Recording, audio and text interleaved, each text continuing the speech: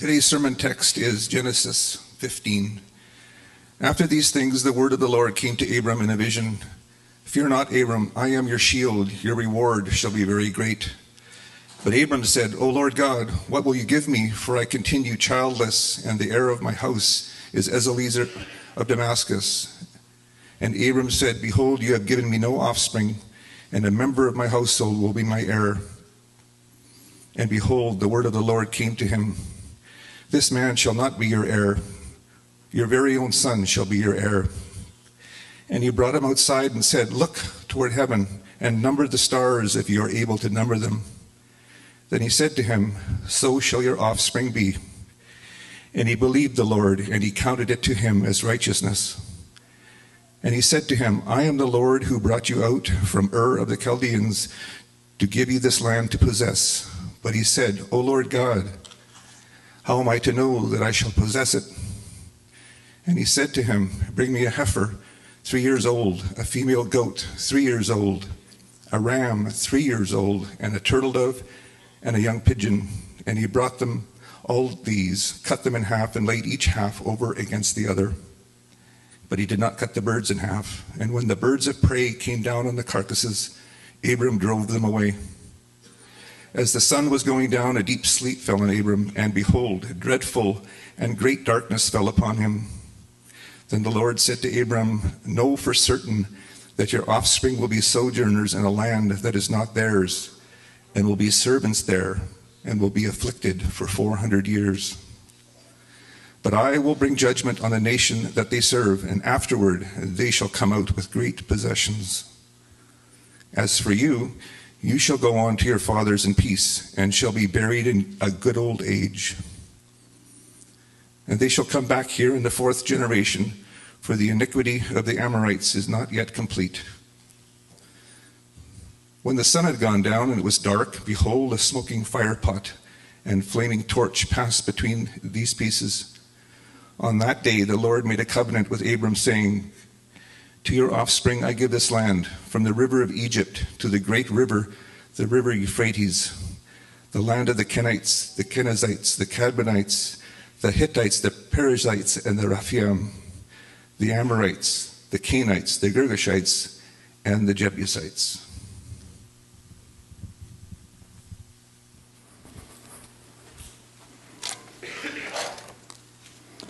Good morning.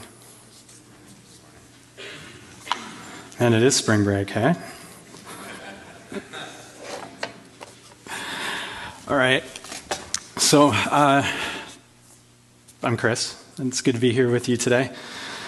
In 2009, I had the opportunity to spend the summer in Guatemala. I'd been a believer for a year and a half or so, and I was doing an internship down there, and that summer was pretty cool. I got to have a lot of pretty neat adventures, got to see a lot of things, but the most harrowing experience that summer easily was when we had gone off on a little mission of sorts and we're doing some ministry. We had run into this school in the middle of nowhere, and they were in need of help. And so I decided after we got back that I wanted to go back there. And it was located in a little town called San Jose Calderas, and it was kind of halfway up a volcano in a kind of a jungly, forested area in bandit-infested territory. And I decided I was going to go back up by myself with like a tiny bit of Spanglish to get me through there. It was a questionable decision, but I decided to make it anyway. And long story short, I took a couple of buses. After a couple of days, finally figured out how to get to this little town at the base of the volcano. And I ended up hitching a ride on this little pickup truck. And it was full of people, and it had a cage on the back. And so I'm standing on the bumper going up this old gravel road up this volcano. And there's this other guy hanging on the back with me, and we're both kind of for dear life, right? And then all of a sudden, they stop at the side of the road in the middle of there's just jungle around. And then this other guy gets off, and turns out his name is Luis, my new friend. And he points, and he goes, he says, come with me. And he points in the direction of the jungle and goes, Calderas. I'm like, dude, that's not Calderas, man. I've seen Calderas. That's the jungle, right? I'm not going with you in there. And he's like, just keeps beckoning me. So I kind of was at a bit of a crossroads, because I didn't know if this guy, in a way, he's promising me something, that he's going to take me to Calderas, but I had no idea whether or not he was going to deliver.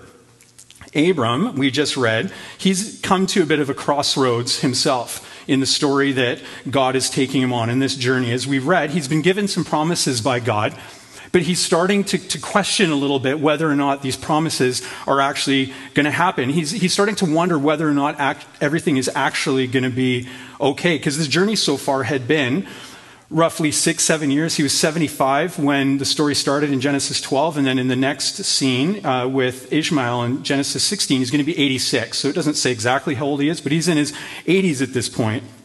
So he's starting to wonder.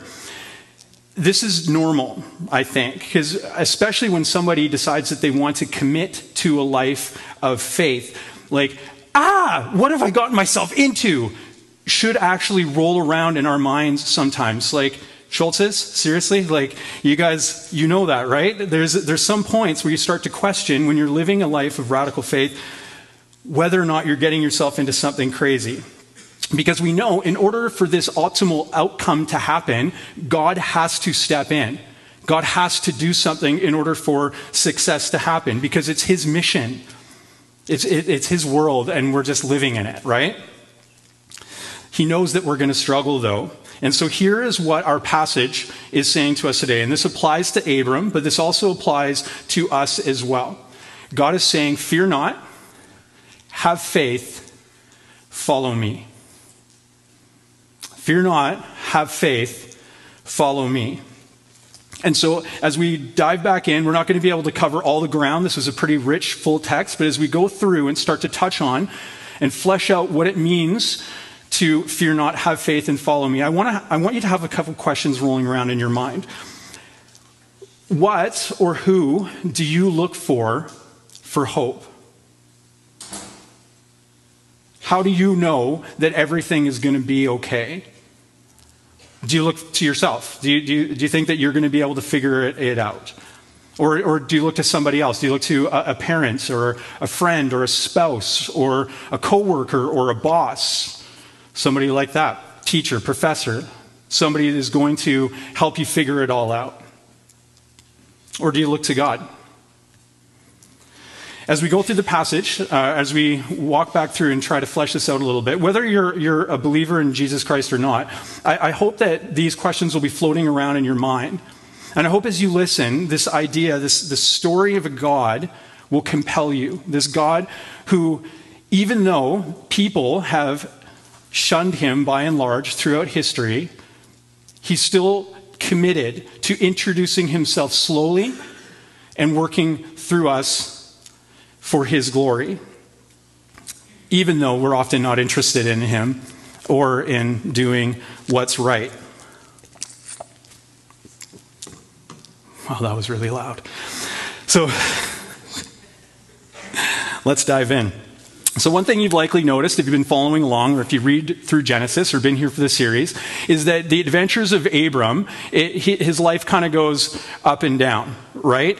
His behavior, it's kind of like the beginning of A Tale of Two Cities. You know the novel, Charles Dickens? It was the best of times, it was the worst of times. It was the age of wisdom, it was the age of foolishness. It was the epoch of belief, it was the epoch of incredulity. It was the season of light, it was the season of darkness. It was the season of hope, it was the winter of despair. We had everything before us, we had nothing before us. We were all going direct to heaven, we were all going direct the other way. It's like Sarah, my wife, you just got to meet her, if you haven't met her before, doing sound effects.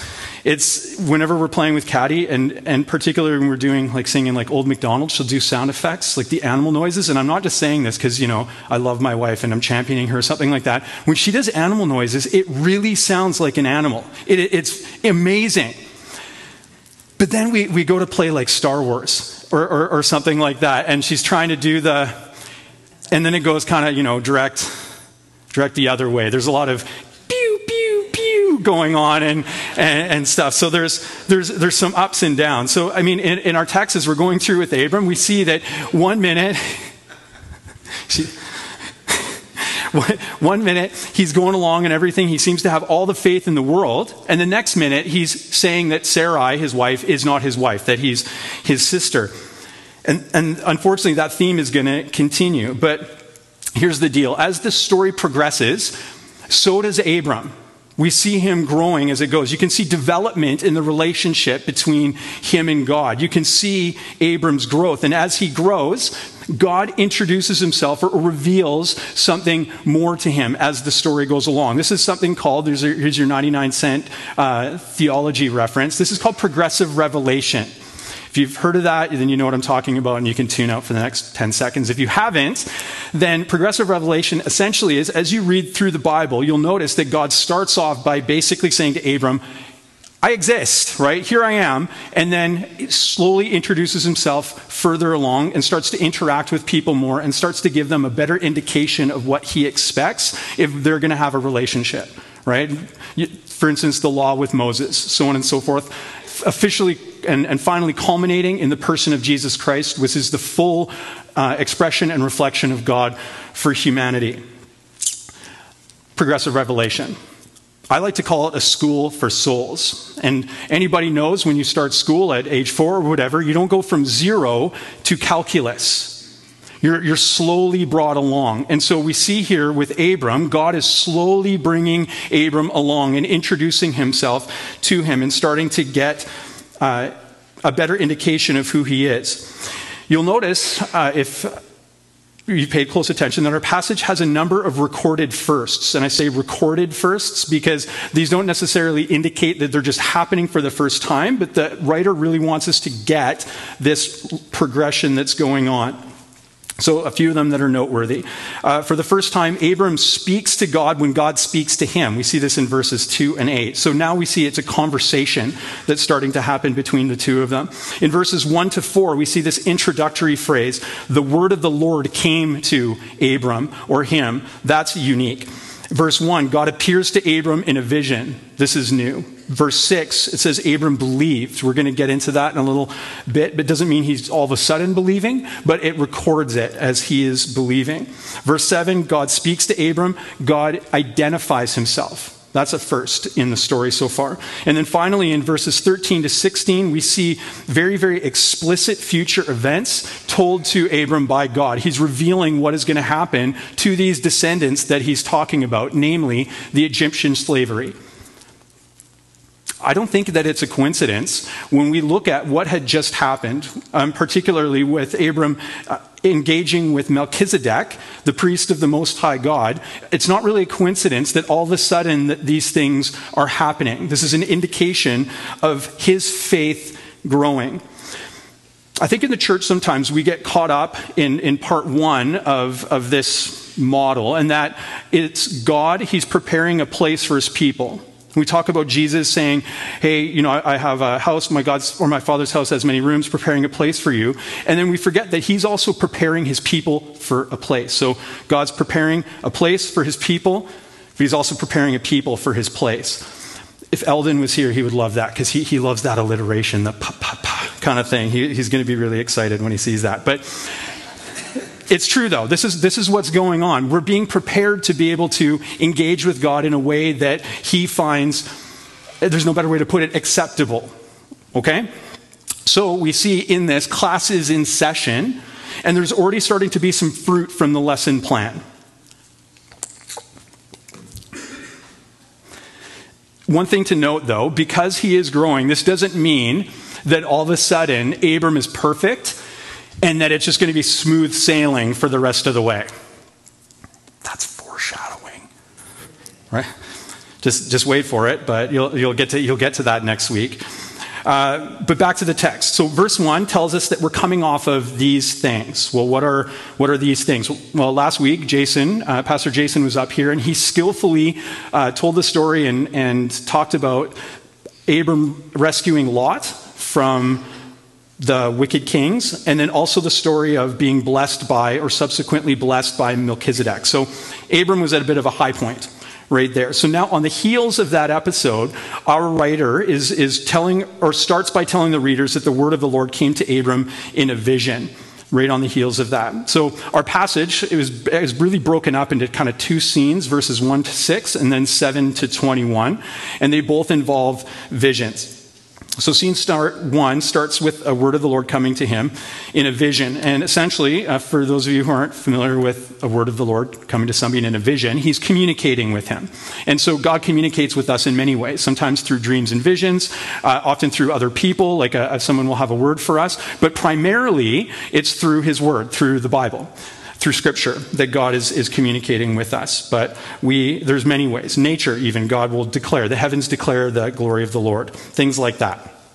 So, why is this key, this vision part? Well, the language that the writer's using really starts to set up Abram using prophetic language. We're going to get to that in a few weeks, a little bit more about Abram being a prophet, but nevertheless, it's important to see that because this language really sets Abram apart and really shows the connection between him and God. And later on, we're going to get to a verse in James in a minute, but he's even known, I think first they do it in Isaiah 41, but he's known as God's friend. God considers Abram a friend. And so there's this developing relationship that is incredible. So God comes to him now in this vision, and he tells him not to fear. Well, fear what? Well, it could be because he just finished whooping those kings, and then he's fearful for a reprisal. Not a revival. Revival's a good thing. That's a positive thing. So if that happened, he wouldn't be scared of it. Woohoo, revival, but bad reprisal. So he's afraid maybe they're coming back. God even says, hey, I'm your shield, right? So we have that in mind. Or it could be something that's kind of happening forward. He might be afraid, it's going to get into, that this reward that God says he's going to give him isn't going to matter because he doesn't have an heir that is his own. He's stuck with Eliezer of Damascus. Can you imagine being Eliezer of Damascus? This guy is just getting thrown under the bus. He wants nothing to do with Eliezer of Damascus. He wants his own son to be able to pass this on to. He's afraid of perhaps maybe of no legacy. So whether it's because of the fear of a reprisal from the kings or a fear of not having a legacy for the future, or that maybe even just that God's not going to fulfill his promises, it could be all of those. What's important, though, for us to know is that God assures him. So if it is the war thing, he's telling him, I am your shield. But even more importantly, he says to him that he can count on the fact, because he's already promised it once, that he is going to have, and he does this in a really beautiful way, this vision, that he is going to have a baby boy of his own. And in the Hebrew, it actually says it'll be of his own loins. It gets pretty graphic. There's no mistaking what he's talking about here. And then he says that his offspring is actually going to be more numerous than the stars. And I was reading yesterday in Deuteronomy 1, and that's what Moses says when he's talking about them right as they're about to come, as they're coming into the promised land. He describes the nation of Israel as already more numerous than the stars, and that's less than 600 years later. So it's just amazing what God can do in a relatively short period of time in that sense. See, personally, I can empathize with Abram. See, expectations, I think they're pretty strong with this one, especially when it comes to things like kids. I think as people, we're especially prone to making plans, or we're bent towards making plans in areas that we probably have no business making plans on. So, like, how many of you have ever thought or said something like, so we're going to have 2 or 3 kids, or if you're Dutch, 7 or 8 kids. See, Ron's ruined me for that. But we're going to have this many kids, and we're going to have them 2 years apart, and then we're going to have even genders offsetting by year, and then we're going to plan it so that we can have them in the spring, so they're born earlier in the year, not so much later, but not so later into the year that the 3rd trimester gets really hot. So we want to avoid all of that, etc., etc., etc. So Sarah and I, we weren't quite that specific. But we were specific, right? We had plans, man, right? We were going to have so many kids. We're going to have them so far apart, right? So then we started trying, and boom, we're on track, right? Cadman's conceived, and we're going along. But then 27 weeks hits, and it's sketchy. We almost lose him. He almost comes early, but then he hangs on to 36 weeks, and he's born, and he's healthy. Praise God. Our plan is intact. And then we wait the requisite amount of time, and we try again, and boom, we're on set. We're right on track. Everything is going exactly how we're planning. But then we hit the second trimester. You guys know that trimester where they say statistically that miscarriage doesn't happen all that much, and we lost him. His name is Bun, because he was in the oven, and but we lost our boy. So okay, we didn't plan for that. Well, let's try again, right? Let's keep going. Boom, we're back. Not quite back on track. We're a little bit behind schedule, but where things are going. And then we moved to BC, and some of you were here when we arrived, and so you would have met Peanut because she was still around then. But we made it to the second trimester. You remember the one that the statistics say that miscarriage doesn't happen all that often, and then we lost her too.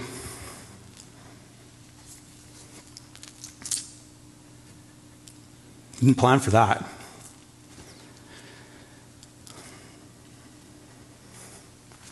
Now, I'm not going to sit here and tell you that God is as intimately involved in our fertility, or yours, or anybody else's, as intimately as he is with Abram and Sarai.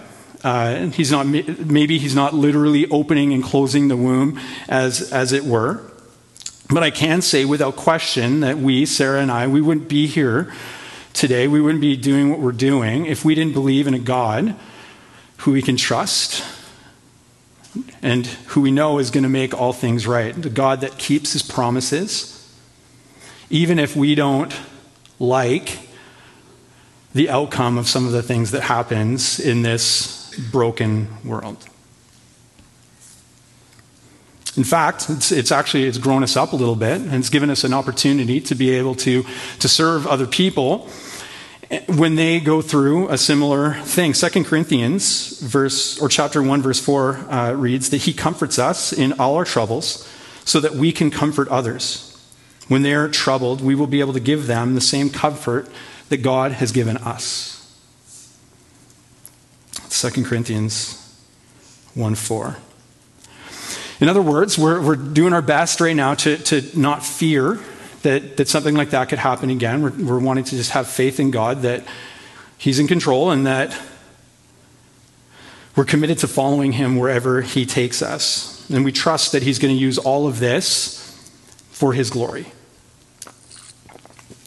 But God has actually promised something to Abram.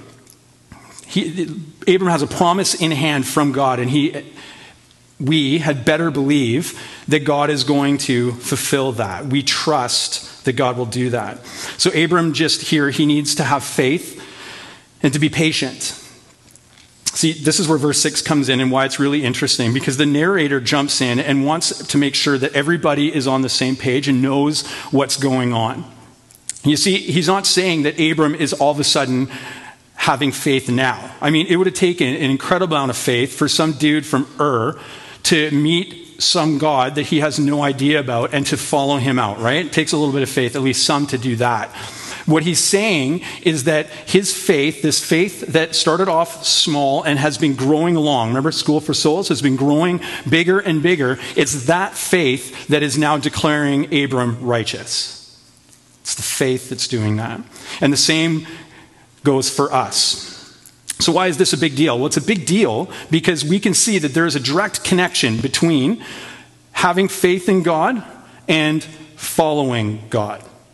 There's a couple of New Testament passages that deal with this text in particular, this verse in particular, that are going to help us out. The first is written by Paul in chapter 4 of Romans, and he pretty much goes on the whole chapter, but I'm just going to read verses 22 to 25. This is why it was credited to him as righteousness.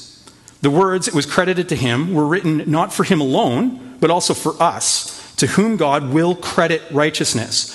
For us who believe in him who raised Jesus our Lord from the dead. He was delivered over to death for our sins and was raised to life for our, here's another 99-cent theological word, for our justification. What's justification? Justification, think of yourself in a courtroom and you're being declared innocent. Or another way of putting it is being declared righteous before God. essentially you're standing before God, all of a sudden becomes okay. It doesn't necessarily mean that all of a sudden I'm okay. I'm not all of a sudden perfect. It's just the way that God views me is now perfect because of the sacrifice of Jesus, his son.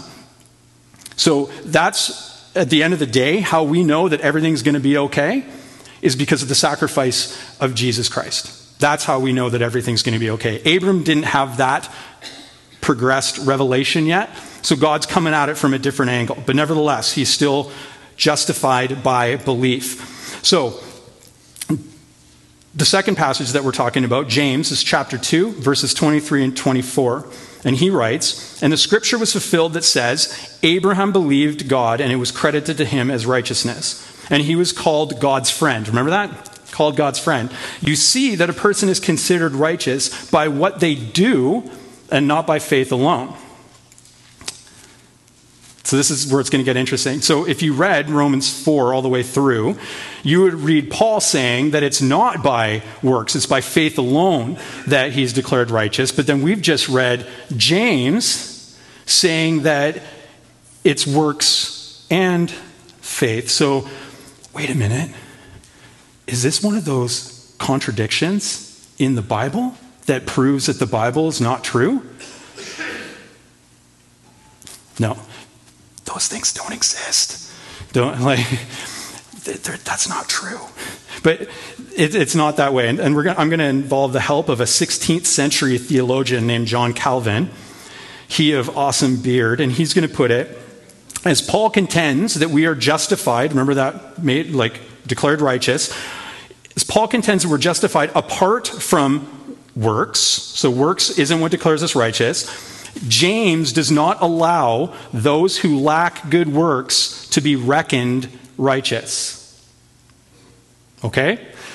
Are you following along? So, in other words, what he's saying is that ultimately it's going to be faith in God is going to be what declares a person righteous. But James is saying unless this person just I believe, and then dies, there needs to be something that shows it. There needs to be some way of showing that a person is, and Jesus would simplify it down in Matthew 22 or Mark 12, you need to love God and love other people.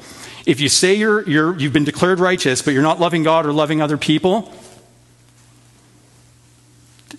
I'll just let that hang right there, and we can do the math. What we need to remember, James, by the way, he says faith without works is dead, kind of puts it simply. So this, friends, is what God is doing. It's part of his plan. Remember, as he's preparing his people for a place, having them declared righteous so they can actually be in his presence because he is the Most High God. Remember Melchizedek, Most High God. He's holy. So we need to be declared righteous. So this is part of his plan for preparing us to do that. And in order to do that, God has decided with his people that they need a home base. They need to be provided with some land.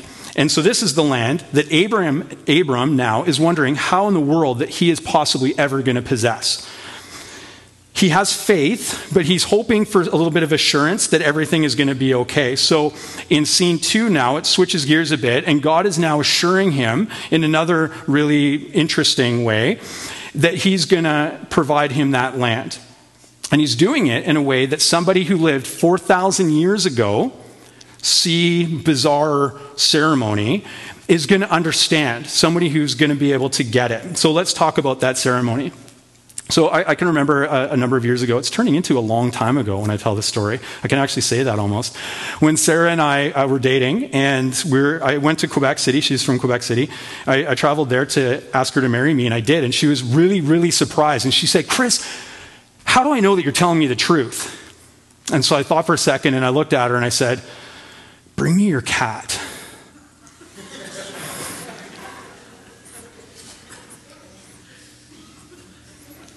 Just kidding. I didn't do that. And a saw. No. But then, we were planning the wedding. Cat lovers are like, "How dare you?"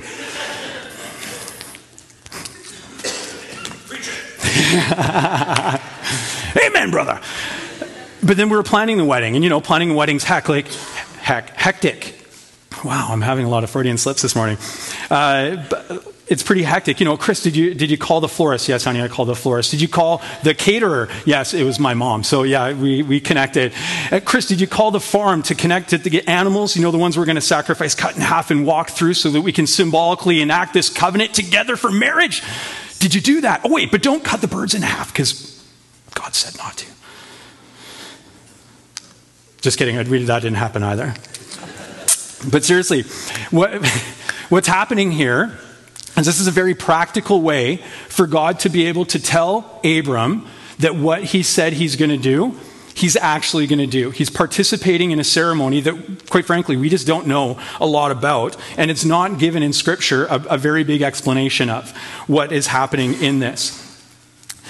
He was sealing the deal in a sense. So first what he does is he tells them what to bring and what to get. Then he gives them this future history lesson, verses 13 to 16. He starts talking about the Egyptian exodus. He's like, remember all the people I promised you, all the descendants? They're going to go through a really, really, really tough time in Egypt for 400 years. But then the amount of time that I, God, have dictated or said it needs to be done, it talks about the Amorites and their iniquity. After that time is done, I'm going to bring them out and they're going to come to this land. So he gives them this understanding. And then verse 17. When the sun had gone down and it was dark, behold, a smoking fire pot and a flaming torch passed between these pieces. And on the day the Lord made a covenant with Abram, saying, to your offspring I give this land.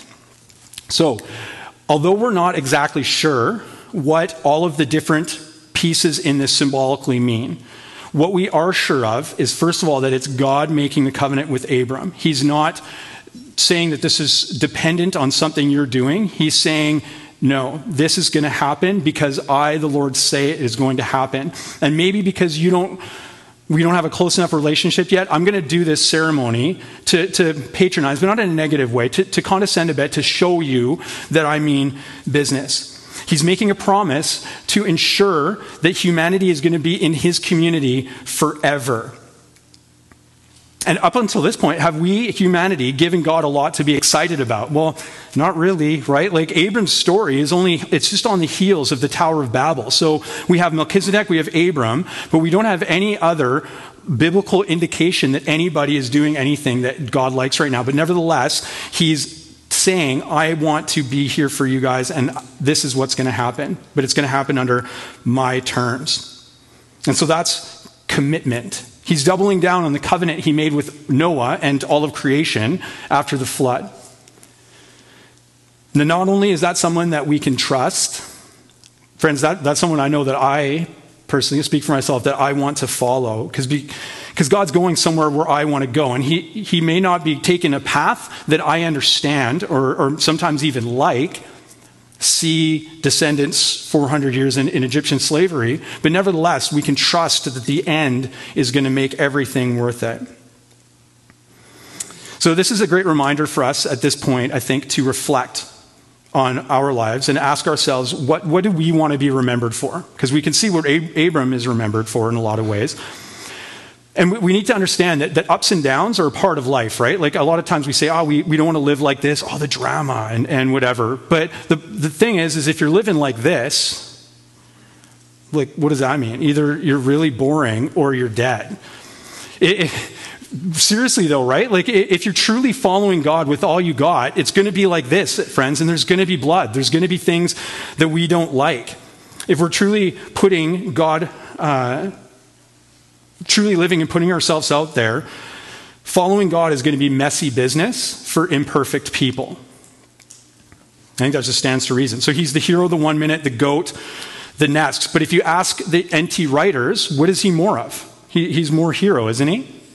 They talk about him as a hero, because I think we read God or Abram questioning him. We think it's a bad thing, but it's not necessarily a bad thing. Like, I can't remember when I was here before. Did I ever tell you guys the story about when I met Sarah in Poland in the Speedo? Did I tell you about it? Okay, so we're in Poland. We're in Poland yet. We get an email from the missionary, and he says, "Hey guys," he's given us a list of things to bring, and guys, at the end, he's like, "Don't forget your Speedo, but if you don't have one, you can borrow one." And so first of all, who owns a Speedo? And second of all, one does not simply borrow a Speedo. So I write back, "Are you kidding me?" And we're in a group email right now. Sarah's on it. We've never met in person. And she's thinking, who does this guy think he is? He is questioning the authority of the missionary. Him and I are not going to get along at all. Oh, really? Aren't we? We get along okay. But seriously though, like sometimes we need to ask questions. Asking questions is a good thing. I wasn't questioning his authority. I just wanted to make sure I had this covered, because we do this all the time. It's especially okay when you're faced with something that seems impossible. Abram should be asking how in the world he's going to have kids at 80. He should be wondering how in the world he's going to possess land that's possessed by many, many, many, many bad people. These questions should be asked. When we look at, here at Central, when we look at what we think God is calling us to do, reach the entire Eastern Fraser Valley with the gospel. Seriously, that's like parachute pants in the 90s. Not any of us is figuring that out anytime soon. We need to be depending on God and asking him, how in the world are we going to figure this out? Because without him, it is not happening. Amen? Like, doesn't that sound about right? Oh man, I'm getting fired up. Right at the very end. So, ask yourself, this is my question. Ask yourself, what do you want to be remembered for? Do you want to be remembered for being fearful or fearless? Faithful or faithless? How you answer that question is going to impact whether you follow Jesus with all you have or not. But it helps to take stock once in a while. There's a guy named Soren Kierkegaard, and he wrote that life must be lived looking forward, but can only be understood looking backwards. So where has God taken you from? What can you draw strength in your experience from that can help overcome any fears you have right now that might be hindering you from living for his glory, for living out his mission? Sarah and I we reminisce about this, and we've come to, we laugh thinking about all the cool things that we've done either together or apart. You know, we've done ministry in lots of different countries. We have cultural background differences that we've had to work through. All kinds of things, different leadership experiences. And all of these have led us to be able to, we feel, fit perfectly with the current situation that we find ourselves in. So what have you done that God has prepared you for where you are right now? God's been in that. What have you done that he's doing to prepare you for his glory? We need to believe that, because things may not happen in the order that we want or in the pace or anything like that, but we need to best believe that God is doing things in his timing for his glory, and if we're obedient, he's doing it through us. So in closing, there I was in the middle of nowhere, remember, with my new friend Luis, pointing at the jungle and saying Calderas. And so I had a choice at that point. Was I going to follow him in or what? And being a little more devil-may-care at that point, I decided to go in with him. Actually, I keep saying follow, but I didn't actually follow. He made me go first. So I actually remember wondering if he was going to plant a machete in my back. But at any rate, I also remember thinking, God, I sure hope you got this. And he did. I made it. He led me up through. I made it to Calderas. The skies parted. Happened. And I made it up there, and I came back down unscathed. And it was all because I managed to scrape together a little bit of faith. That little bit of faith went a long way. See, because in a way, it was God that was beckoning me to follow, because I was on a mission. I thought that I was on a mission, and God was calling me to that. Because it's always about the mission. God started this mission with some guy in the middle of nowhere from Ur. And now he's, however imperfectly, because I'm an imperfect person, he's working through a guy named Chris, and far more perfectly through a woman named Sarah, or through Jimmy or Jenny or whatever your name is. God is wanting to make his glory big through you. And it's Jesus who made this possible. We know that, right? Jesus has given us the grace we need to reveal God's glory through word and deed. I'd like to invite the band and the ushers up, please, as we transition into our time of communion.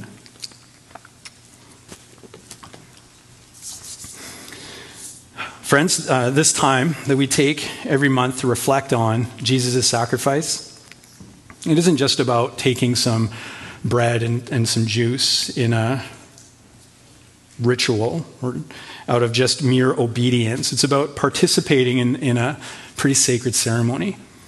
It's been happening for thousands of years. It connects us with our Lord, who makes all things possible through his strength in us. It's about remembering the sacrifice that made this possible. And on his last night with his friends, he asked them to begin this awesome tradition by taking bread and wine as his body and blood.